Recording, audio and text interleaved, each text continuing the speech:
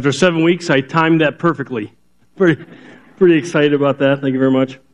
Appreciate that. You guys don't seem to care, but hey, how about those Christmas songs?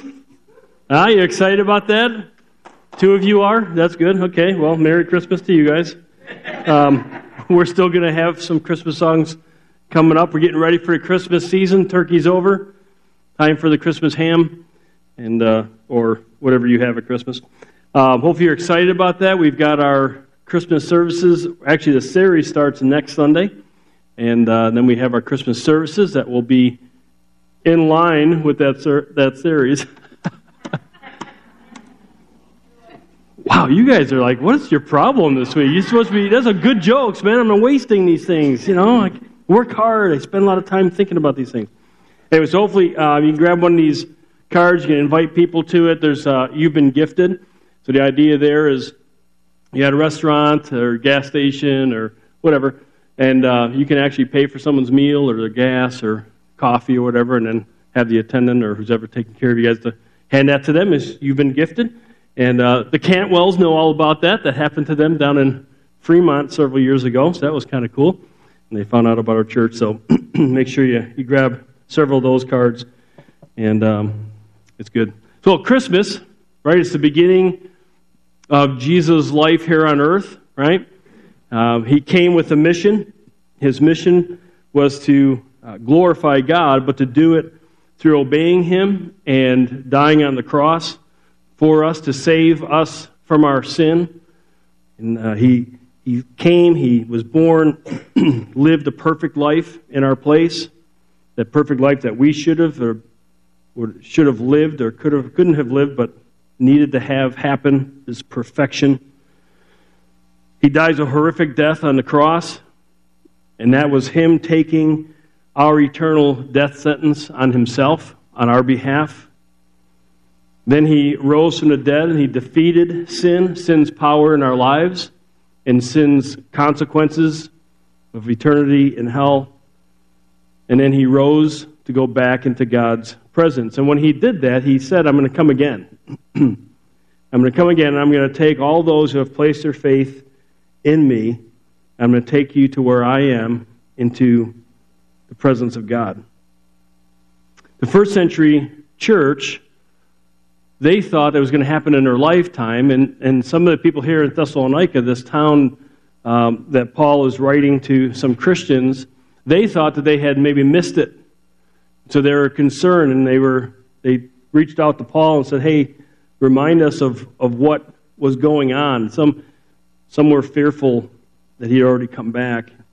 So Paul explained in his first letter that Jesus hadn't come back yet. They were not in this tribulation period that we've been talking about over the last several weeks, and that they were to continue to do the good stuff that they've been doing, sacrificially loving each other, reaching people for Christ, sharing the gospel with them. And we know that Jesus still hasn't come back, and we're okay with that. Peter tells us in one of his letters that the reason why Jesus hasn't come back yet is because all those who are going to put their faith in Him have not put their faith in Him yet. And so He's a patient God. He's waiting for people to place their faith in Him. So when He comes back, He'll come back. He promised He's going to come back, so we believe He's going to come back. So we've been looking at this question, what should we do until then? Because that's what Paul's purpose was in writing these letters. What do Christians do as they wait for Christ to return? What do we focus in on? So 2 Thessalonians 3, Paul is going to give some final instructions. You can turn there if you'd like to, 2 Thessalonians chapter 3. It's the last part of this letter. It's I think it's page 1185 if you're using the Bible there in the chairs. And so Paul's going to give them some final instructions. And we're going to finish up our series today. Now in this chapter, he doesn't reference any end-time events. And I know that you guys are sitting here on the edge of your seat wanting to know more. And so Paul left you hanging. So you can take that up with him when you get to heaven one of these days, and you can talk to him about, hey, why did you leave us hanging? I'm not going to do that, okay? Because I love you guys. I'm not going to leave you hanging. So we're going to go to the Apostle John, and he had the book of Revelation, right? This freaky book. A lot of people go, it's such a scary book. And it is. It's pretty interesting. The guys, we're going through it on Thursday nights at 7 So feel free, guys, if you want to come out, if you haven't been, and walk through that with us. But so I'm going to give you just real quick summary of what's going to happen according to what the Bible teaches, and we believe the Bible is accurate and is going to happen. So at the end of the 7-year tribulation period, where the Antichrist is kind of controlling this world, and again, it's not a far-fetched idea. I mean, the way our world is going, how global it is anyways, and how to get together on everything, including COVID, and, the banking industry is trying to get together so that they can control all the banking. It's if you know anything about history, you know this always happens where the world tries to join together, and that's going to continue happening. The Bible tells us eventually it's going to happen, and then there's going to be a 7-year tribulation. The church will be gone. Those who are followers of Christ will be gone. 7-year tribulation, and then Christ is going to come again. It's a second coming. The reason why we call it the second coming is because he's going to come physically to the earth. And so he's going to go up against the Antichrist and all those who are following him. And they're going to come up against Jerusalem. Jesus Christ is going to come back physically to the earth. He's going to wipe them out. And he's going to set up what we call the 1,000-year reign of Christ, or the millennial kingdom. So, again, the rapture is Jesus in the air, as we put it. Second coming is him physically on earth. And so when he comes, he's going to bind Satan. In other words, Satan won't be able to influence anyone anymore. Those who are entering into the millennial kingdom are primarily Jewish believers, Jewish people who have placed their faith in Christ. And so they will be brought into the millennial kingdom. The rest will all have been killed by Jesus and his judgment. The cool thing here is that this is going to be a physical fulfillment of the promises that God made all the way back in the Old Testament. So when he said to Abraham, hey, I'm going to make a great nation out of you, a lot of people are going to come from you, and I'm going to give you this land mass that your people are going to live in. They've never had that land mass until Jesus Christ comes. And so when these Jewish believers enter into the millennial kingdom, they're going to have the physical fulfillment of God's promise that he gave back to Abraham, that he gave to King David, and all these Old Testament saints. And so he'll fulfill Abraham, the promise to Abraham, with a large chunk of earth, a land mass. He's going to fulfill to King David the fact that there's going to be a king who reigns on David's throne for eternity. It's going to start here on earth with Jesus Christ in this kingdom.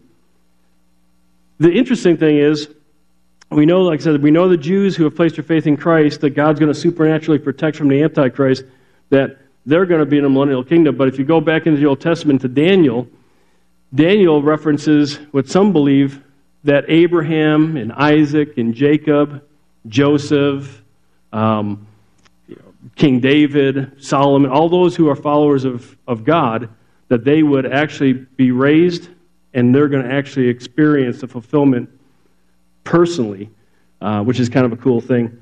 But again, we won't be here. We'll be, with Christ in heaven. So we're not sure how we're going to interact, those of us who have placed our faith in Christ and have been raptured.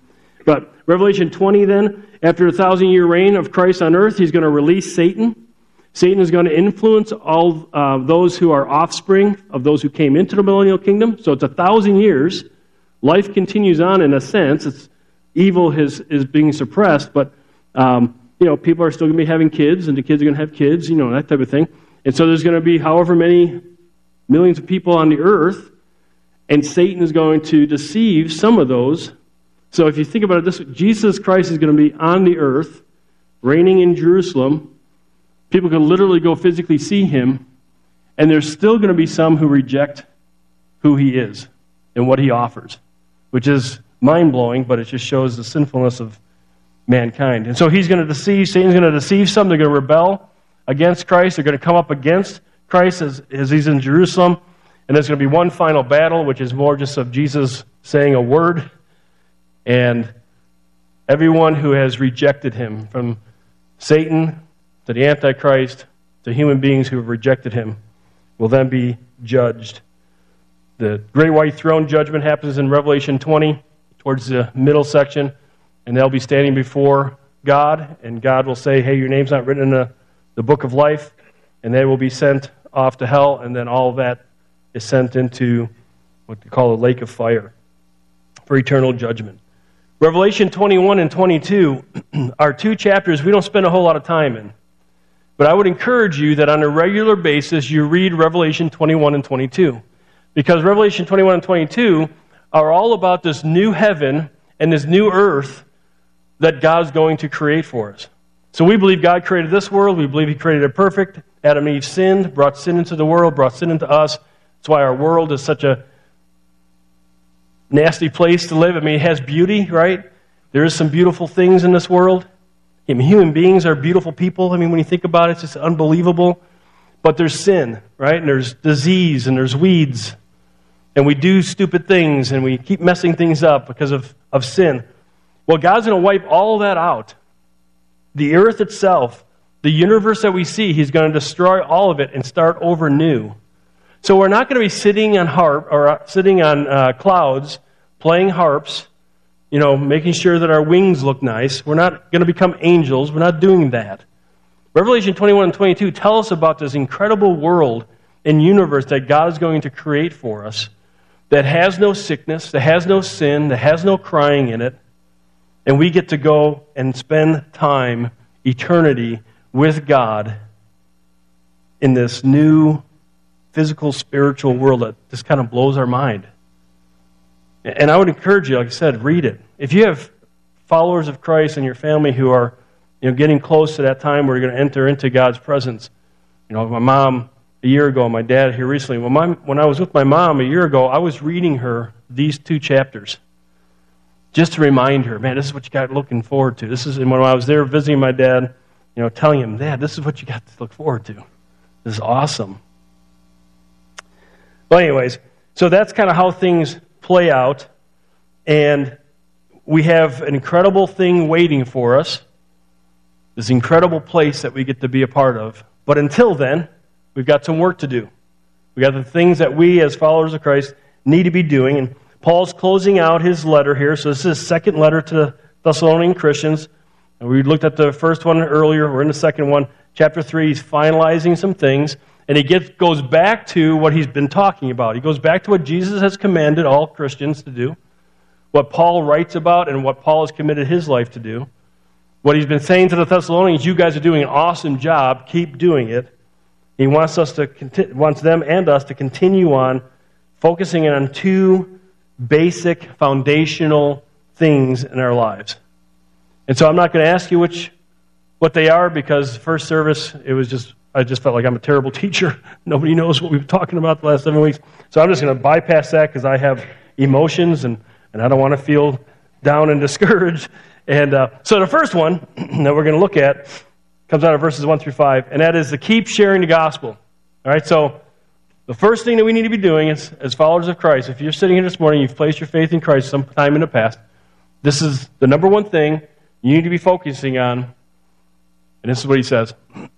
Finally, brethren and sisters, pray for us that the word of the Lord, this gospel message, will spread rapidly and be glorified just as it did also with you. And that we will be rescued from perverse and evil men, for not all have faith.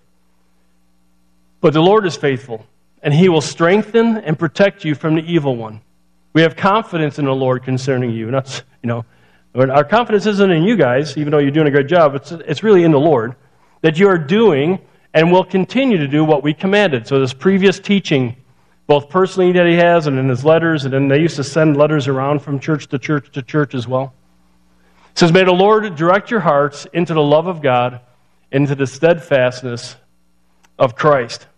And so the first thing he's saying is we need to keep sharing the gospel. Now, Paul and his team, they had a job to do. Their job was to go and travel around. They went from town to town to town. And as they went to a town, they shared the gospel. Typically, they got persecuted. They got beat up. They left that town and they went to another town. When they got to that town, they preached the gospel. They got persecuted. They got beat up. And then they were sent to another town. And they just kept on doing that. It didn't matter if they were being persecuted. It didn't matter if they were being beaten up. Paul was beaten almost to the point of death several times. And so he's saying, hey, while we do this, while we accomplish our God-given mission, pray for us. Pray that this message goes out, that it's as effective as it was in Thessalonica. And we know the story of what happened in Thessalonica. That the vast majority of these people who placed their faith in Christ, they were actually doing life God's way, and they were sharing Christ, they were sacrificing for each other. They were doing a great job. Not everybody accepted the message. They went into towns. Not every town really grabbed hold of the message. And so he said, hey, just pray that we'd be rescued from these perverse and evil men. And what he's talking about is just men and women who were morally wicked and behaviorally wicked. They shared, what was in their hearts came out, and they went after Paul and other Christians. He says, hey, if possible, just pray that we're rescued from them. I mean, right? Nobody really wants to be persecuted, right? Can we just be honest? Paul I'm sure, would have rather maybe not have been so persecuted and just gone around and have maybe an easy town to go to. And so he just prays for that, asks them to pray for them. But then Paul says, I know that God's going to be faithful to you. I've experienced, especially in persecution, God's faithfulness. So I know He's going to be faithful to you in what your mission is. What was the Thessalonians'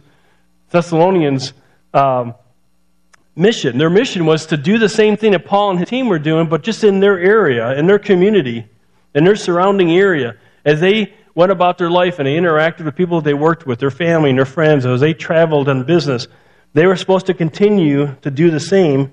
And Paul knew that the Lord will be faithful. What would He be faithful to do? He would be faithful to strengthen them. That word there is sterizo. We get our word steroids from it. It means to cause to be inwardly firm and committed. So Paul says, I know the Lord's going to be faithful.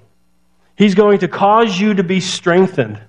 God is the one who's going to cause them to be strengthened. It's not something that they're going to try to well up inside of them.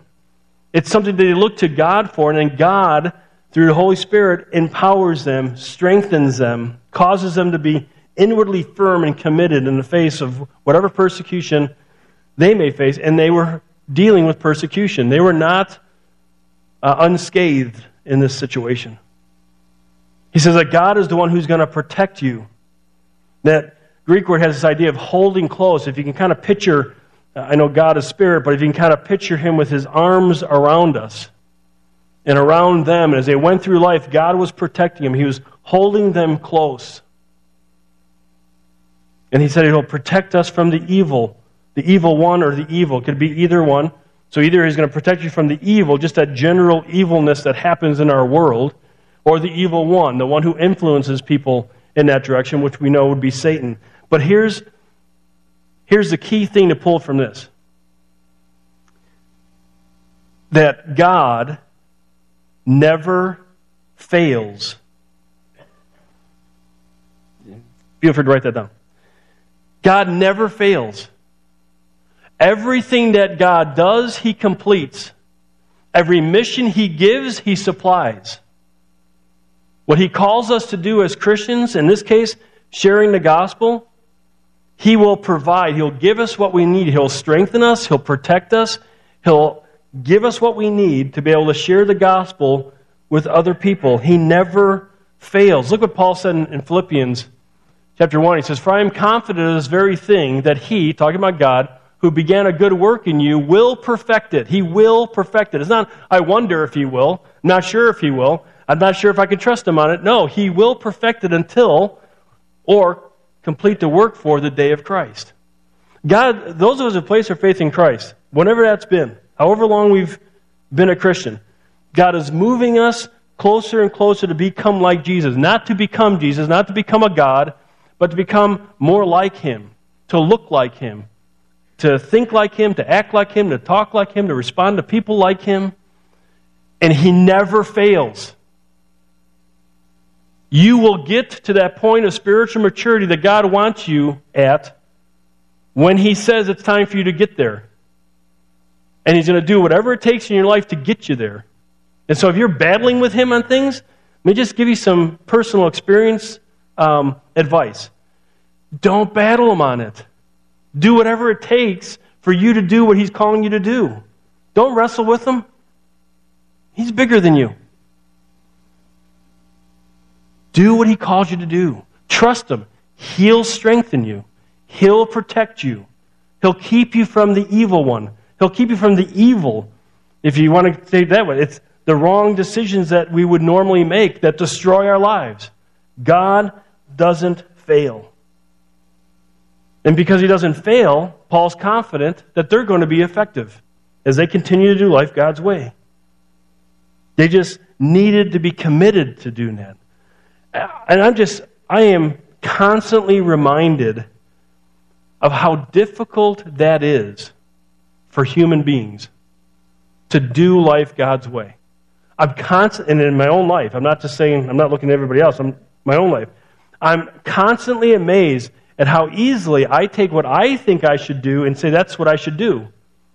And then I read what God's Word says I should do, and I'm just like, no, I'm kind of liking what I thought. I thought that was a better way of responding to it. No, I don't do that. He wants to free me from the evil. He wants to keep me from destroying my life. And so he says, in doing that, as he's confident that the Lord's going to do this, he says, they needed the Lord to direct their hearts into the love of God. They needed to let the Lord direct their hearts into the love of God. What is he saying there? We know that we're called to love God and love others, right? The great command. But that love is not our love. That love comes from God. So God's saying, I want you to love me. And we're like, man, it's so hard to love you. Yeah, we can't do it. We got to get through our heads. Nothing in and of ourselves is worth anything and doesn't help us accomplish anything. It's only what God does in and through us. So this is the great news. So God is going to develop in us a love for Him and a love for others. You may be thinking, man, there's so-and-so in my life. I just can't stand that person. Okay, that's you. You can't stand them. I get it. There's been people in my life that I can't stand them. I know there's been people in my life who can't stand me. That's okay. Because God's the one who's going to give you the love for Him and the love for others. Where does that come from? I hate to say it if you've been part of our church for any length of time. If you're a first-time attender, this is going to be new to you maybe. But everybody else who's there hears this every week. It's by having time with God in His Word. We just can't get away from spending time in the Bible. It's God's Word. And so we spend time with Him in His Word. We read it. We talk to Him about it. We write things down. And we do what we got to do in order to get it to get into our brains. And that's different for everybody else. I do a lot of writing. Justin, my son-in-law, gave me G2 pens. It's a tub this big of G2 pens. Because I'll go through a pen probably every 2 or 3 weeks. Because I'm writing. Because I'm not smart enough to just go read something and go, oh, that's what that means. No, I got to read it. I got to write it down. I got to check words. I got to look. I know you guys think that I'm very intelligent. I'm not. I know I look it. I know, but I'm not. I got to work at this. Anyways, I'll get on. So we spend time with Him. Then he says that they needed to let the Lord direct their hearts into the steadfastness of Christ. That steadfastness means to hold up in the face of difficulty. It means patient determination. So when you're trying to share the gospel with people, and when you're trying to do life God's way, it's not easy. People around you won't make it easy. That's okay. Because God is the one who's going to direct your hearts into that patient steadfastness, that patient determination. God does it. How does He do it? Well, it's interesting. He says into the steadfastness of Christ. So it's in His Word, but Christ, we talk about the church being the body of Christ. It's going to be the church body around you helping you do that, encouraging you, praying for you. So not only do we need to spend time with God and His Word, we need to be with our church family. We need to be here on Sundays. We need to be here on Thursdays. It's not just because, a pastor wants more people in the chairs. Yes, only in the sense that because then more and more people will start doing life God's way. And then we'll be able to make more of an impact in the world around us. So here's another huge point. It is the Lord who does this. It's you don't do it. I don't do it. It's not us. I'm going to do this. I'm going to do this. I'm going to do this. And then we keep failing. No, it's the Lord who does it in us. And it starts with us being in His Word, reading it, ingesting it, thinking about it, memorizing it, studying it, and then being with his church family, and then we start sensing his strength. We know his protection. We see him working in and through us. So we keep sharing the gospel. That's the first thing. But what's the second thing? Don't answer. Just listen to this melodious tones. It's keep sacrificing for each other. So we keep sharing the gospel with those who need Christ, and we keep sacrificing for each other. That's what the word love means, at least this particular word. When we love others, as Paul talks about, it's agape love. It's self-sacrificial love, looking out for the best of somebody else, no matter what it might cost us. Now, I don't just mean money. It may mean them not liking us, them being frustrated with us, them calling us names, rejecting us. But there's a continuing problem in the Thessalonian church. So Paul's going to take this whole idea of keep sacrificing, and he wants to fix a problem, an issue that's happening in this church. And so let's see what he's got to say here. He says, "Now we command you, brethren, in the name of our Lord Jesus Christ, that you keep away from every brother or Christian person who leads an unruly life, and not according to the tradition that what Paul and the apostles have been teaching and writing, which you received from us." So you're thinking, wait, keep sacrificing, but now Paul's telling people to stay away from people.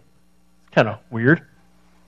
"For you yourselves know how you ought to follow our example, because we did not act in an undisciplined," which is the same word as unruly, "undisciplined manner among you, nor did we eat anyone's bread without paying for it. But with labor and hardship we kept working night and day, so we would not be a burden to any of you. Not because we did not have the right to this, but in order to offer ourselves as a model for you so that you would follow our example." We know that Paul stayed with a guy named Jason. Paul and his team stayed with a guy named Jason. And what he's saying there is when they were with Jason, it wasn't where they just kind of hung out and he took care of them. It was more of a bed and breakfast type of thing, where they paid for it. They paid for the room and board. They didn't have to because they were technically pastors, apostles, and so the church was supposed to take care of them. But Paul didn't want to set that precedent, especially in Thessalonica, and so what he did is, I'm going to do what you guys need to be doing, and I'm going to work hard. He was a tent maker, so he used to make tents. I'm going to do that, and then I'm going to get the money I need, and I'm going to provide for myself, and I'm going to pay. If anybody wants to help me, I'm going to pay them. Pretty cool. "For even when we were with you, we used to give you this order. If anyone is not willing to work, then he's not to eat either." Whoa. "For we hear that some among you are leading an undisciplined or unruly life, doing no work at all." He's talking to Christians, but acting like busybodies. "Now such persons we command and exhort in the Lord Jesus Christ to work in quiet fashion and eat their own bread. But as for you, brethren," those who are working and sacrificing, "do not grow weary of doing good. If anyone does not obey our instruction in this letter, take special note of that person, and do not associate with him, so that he will be put to shame. Yet do not regard him as an enemy, but admonish him as a brother. Now may the Lord of peace," so he closes out now, "may the Lord of peace himself continue to grant you peace in every circumstance. The Lord be with you all." And then I, Paul, write this greeting with my own hand, and this is a distinguishing mark in every letter. This is the way I write. "The grace of our Lord Jesus Christ be with you all." And so he says, all right, we got an issue in your church. I talked about it when I was visiting you. He was there for about a month. You guys wrote me. I wrote you a letter about this, 1 Thessalonians, and he addresses it there. Now he's addressed it again, and then he says, so if anybody else keeps doing this, this is how you need to respond. So he's talking about how do Christians sacrificially love other Christians in a hard situation. And in this situation specifically, with Christians who are choosing not to work. So he's not talking about people who are unable to work. We know as a church family that there's somebody in our church who can't work. And we know we have government agencies, and we've got, people look to the government, and they trust the government, and they put their faith in the government. We get that. But what God calls is for Christians to place their faith in Him. And part of that is saying, hey, church family, you need to take care of those who can't take care of themselves. And so we get that. 1 Timothy 5 talks about that. In the first century, they had massive needs. The vast majority of Christians were poor.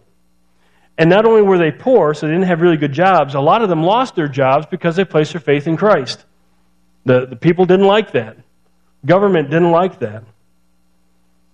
But these disobedient Christians, even after Paul tells them personally and writes a letter about it, they're still choosing, for whatever reason, there's a bunch of reasons that people say why they weren't working. The point is they weren't working and they were disobeying God. And so they were still not working after God told them to through Paul. And of course, this was frustrating the obedient Christians because they were trying to take care of people. But then they also had these other people wanting their money, their time, their energy. So Paul gives some direction for both the obedient Christians and the lazy Christians. And it's directly mainly to the obedient ones. But the first one he says, let me back up. But he calls the lazy Christians unruly, undisciplined, busybodies, and disobedient. So what does he mean by that? So unruly, undisciplined, it just means to be irresponsible. And in context here, they're being lazy. They're not doing the work that they've been commanded to do by God, not just in Paul's writing, but from Genesis chapter 2 all the way through. A busybody, it means to be a meddler or someone who interferes. And so it has this idea in this situation that they're interfering in the lives of the obedient Christians by sucking up their energy, their time, their resources, and not allowing them to have the freedom to go take care of people who really needed to be taken care of. And then they didn't obey. And obey means to follow instructions. So they weren't following the instructions that God had given them. And so they weren't working. They were taking up the time and the energy and the finances, the resources of the obedient Christians. And this was causing issues in the church. Causing frustration, disunity. It was making Christ look bad. The God that we worship had people who didn't care about anybody else but themselves. And so it makes God look bad. You mean the God you worship can't take care of you? You mean you don't trust to do life the way your God that you worship tells you to do it?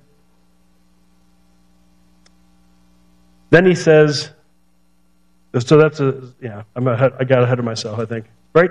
You with me, Hagen? Okay. So here's the way you're going to solve this issue. Yeah, I think we're on. So here's how we're going to solve the issue. First one is this. Obedient Christians keep away from those who choose not to work. Doesn't that sound like that doesn't sound right? It seems like that's not very nice. That's not very mean. Or that is mean. It's not a very nice thing. Well, the word stello, keep away, means to keep one's distance or avoid association with. And so what Paul's saying, number one, you who are obedient, don't follow their example. Don't follow them down that path. Don't get to the point where you're like, well, they seem to have it pretty easy. Everyone's taking care of them. I'm going to stop being one of those people who are taking care of others, and I'm going to let people take care of me. Because sometimes that happens. And we see it in our political system, right? People get paid to stay home. Then they don't go to work because they're getting paid to stay home. Stay in your jammies, right? Watch TV, be on your phone. The government pays for you. It's awesome. Not really. And so he's saying, don't go down that way. Don't become lazy. Don't become so discouraged that you think that the way of doing it is the right way. Lazy Christians, he says, you are to quietly work and eat your own bread. So what's he mean by that? Well, that word in the Greek for quietly, it means to do something without disturbance or fanfare. Don't make a big deal. Don't complain. And so it has this idea, so if you kind of just picture this, they're in Thessalonica and they're reading this, and there's somebody who hasn't been working, and it's been an issue, and so then they kind of talk to them. The person goes, fine, I'll go get myself a job. Sure, look at me, I'm getting a job. Oh boy, it has that kind of feel to it. And he's saying, listen, no fanfare, just go get a job. You're capable. Go represent me well. Go find a job so you're able to meet your needs. There always seems to be an excuse with people. Well, there's this, and then there's that. No excuses. You're capable. Go find a job. Let God provide you with a job that you can do, because God knows better than you do what you can do. So just be faithful. Go find a job. Paul's already said, you don't work, you don't eat. And again, this is Paul speaking on behalf of God. See, you understand that work is sacred. Work is holy. Work is something that God gave Adam before he ever committed sin in the garden, in a perfect world. Even if we're in a perfect world, if you go to Revelation 21 and 22, you'll see people are working. Why? Because work, serving God through what we do in our lives, letting Him provide for us through what we do, that's worship. That's holy. And if we're not doing it, we're not representing Him well. We're not experiencing Him meeting our needs. We're not experiencing the opportunity of getting on our hands and knees to God. I need you to provide for my needs. And then He provides the job. I'm not saying we don't help people for a period of time, but you got to be moving. You got to be doing what God called you. You got to trust Him. Matthew 6:33. Jesus, this is one of my favorite verses of all time. Jesus telling us a promise from God. But seek first His kingdom and His righteousness, God's kingdom, God's righteousness. Do life God's way for His purposes. Be obedient to God so that people can see what you're doing, so that you can tell them about Jesus Christ, so they can come to faith in Christ, and now His kingdom is growing. And so it's His kingdom, and it's His righteousness. And all these things will be added to you. What? All the needs that you have, which is what the entire verses before that were all about. We do it His way. Jesus saying God's going to provide for what you need. Not what you want, what you need, and what you need to accomplish what He's called you to do. Not what you think you need for what you want to do, what your mission is, but what God's called you to do. And that is to bring glory to God through an obedient life that draws people to Christ for salvation.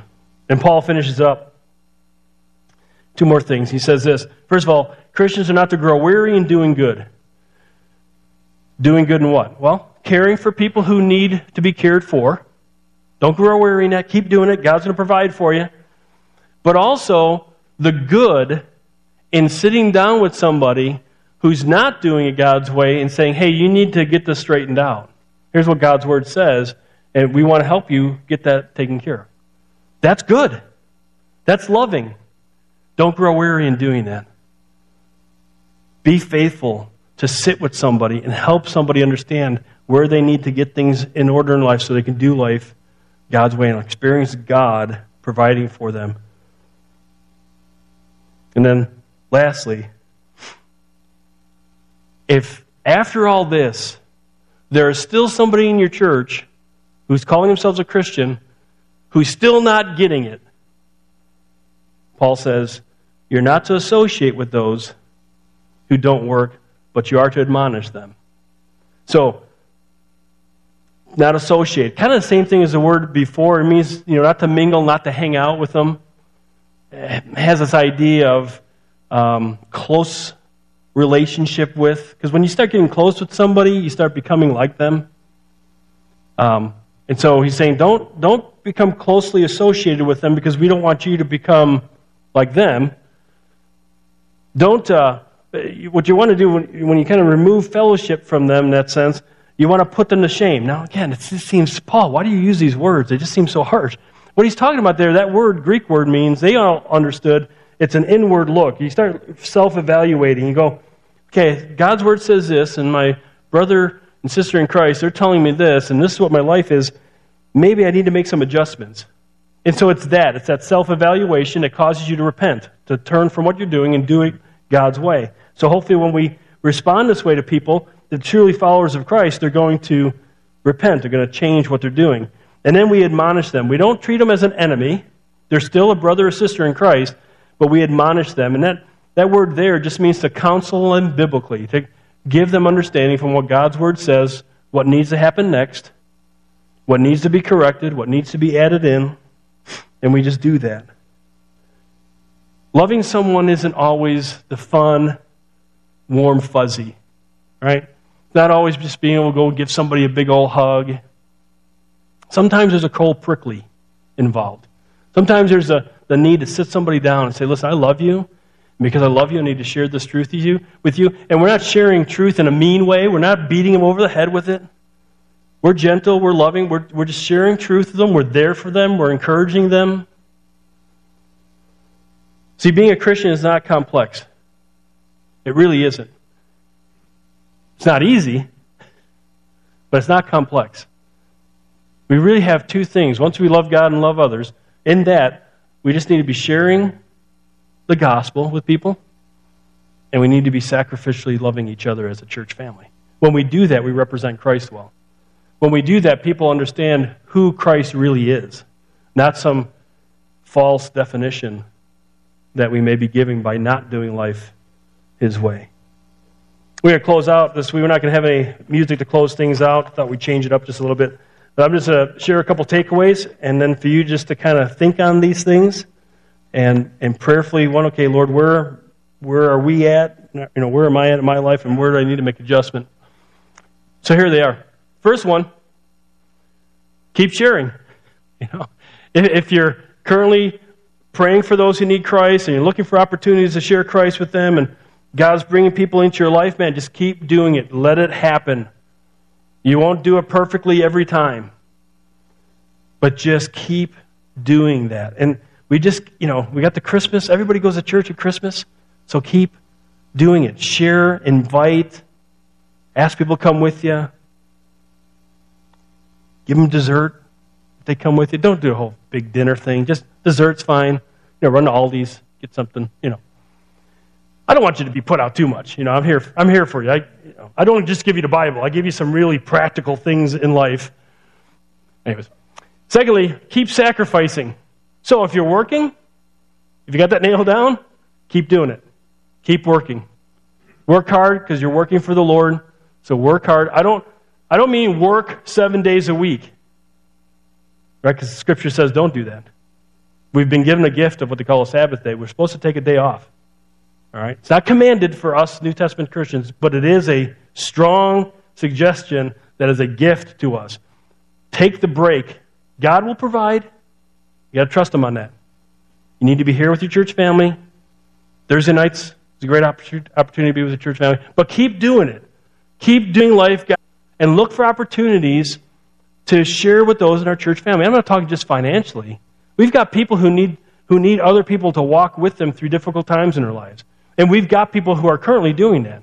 I just got a call last night, I think it was, somebody who'd called somebody else in our church, and so that person called me and said, hey, just want to let you know, I'm walking through something with somebody and just want you to be aware of it. And then they asked me for advice. I'm like, you're doing a great job. Just keep doing it.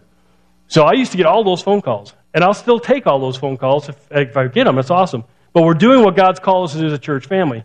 So we have other people who are walking through things with other people, which is awesome to see. So if you're not working, obey God, get a job, allow Him to provide for you through that, and then join the rest of us who are doing what we need to be doing by sacrificing and caring for other people in our church. And let's just continue as we get into 2022, let's just continue to steamroll ahead, doing what God's called us to do, seeing people come to Christ, helping them walk through their challenges in that new relationship, and we'll be sure that God's going to continue to bless, strengthen us, protect us, and give us what we need. Let's go ahead and stand. We'll close in prayer. Heavenly Father, I thank you so much for this morning, and I thank you. It's just, I say this all the time, but it's just so cool how you deal with very practical aspects of our lives. And Lord, as I said, it's not complex, but it is difficult at times. We're so stuck in how we think, and we think we know better, and then we learn that there's a different way of doing life, that you've got a different way, and the big thing is us depending on you and trusting you that your way is the right way. So Lord, I pray that in our church family, those of us who place our faith in you, that we would continue to grow in that relationship with you, that we would grow in the love of God, that we would grow in the steadfastness of Christ, that we'd be faithful to do what you've called us to do. We'll be sure to give you the praise and the glory in Christ's name. Amen. Thanks for being with us. Have a great rest of the week and represent Christ. Don't forget those cards too.